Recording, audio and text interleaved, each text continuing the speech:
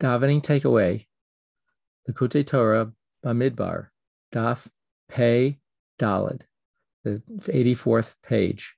On this daf, we see reference to the second paragraph of what's known as Birkas Kriya Shema.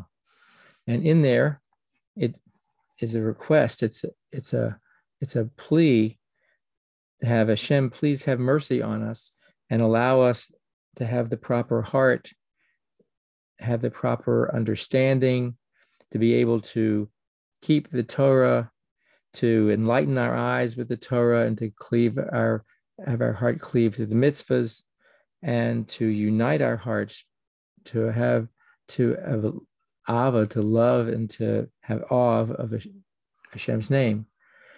And immediately after that, it says v'lo nevosh, v'lo nikolim, etc. And lo nevosh means we shouldn't. Please don't let us be embarrassed. And the mimer explains that what does it mean embarrassed?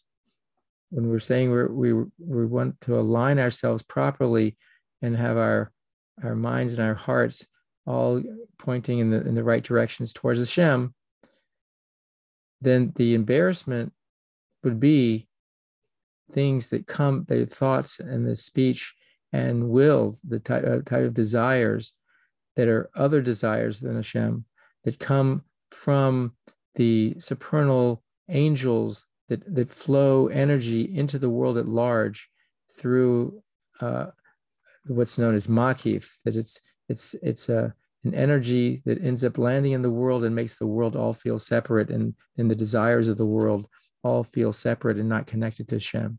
And so when we say that we don't want to be embarrassed, we don't want to have those things involved in interfering with our connection with Hashem and our desire to tune in with Hashem. And that's part of our preparation then to reach the Shema itself.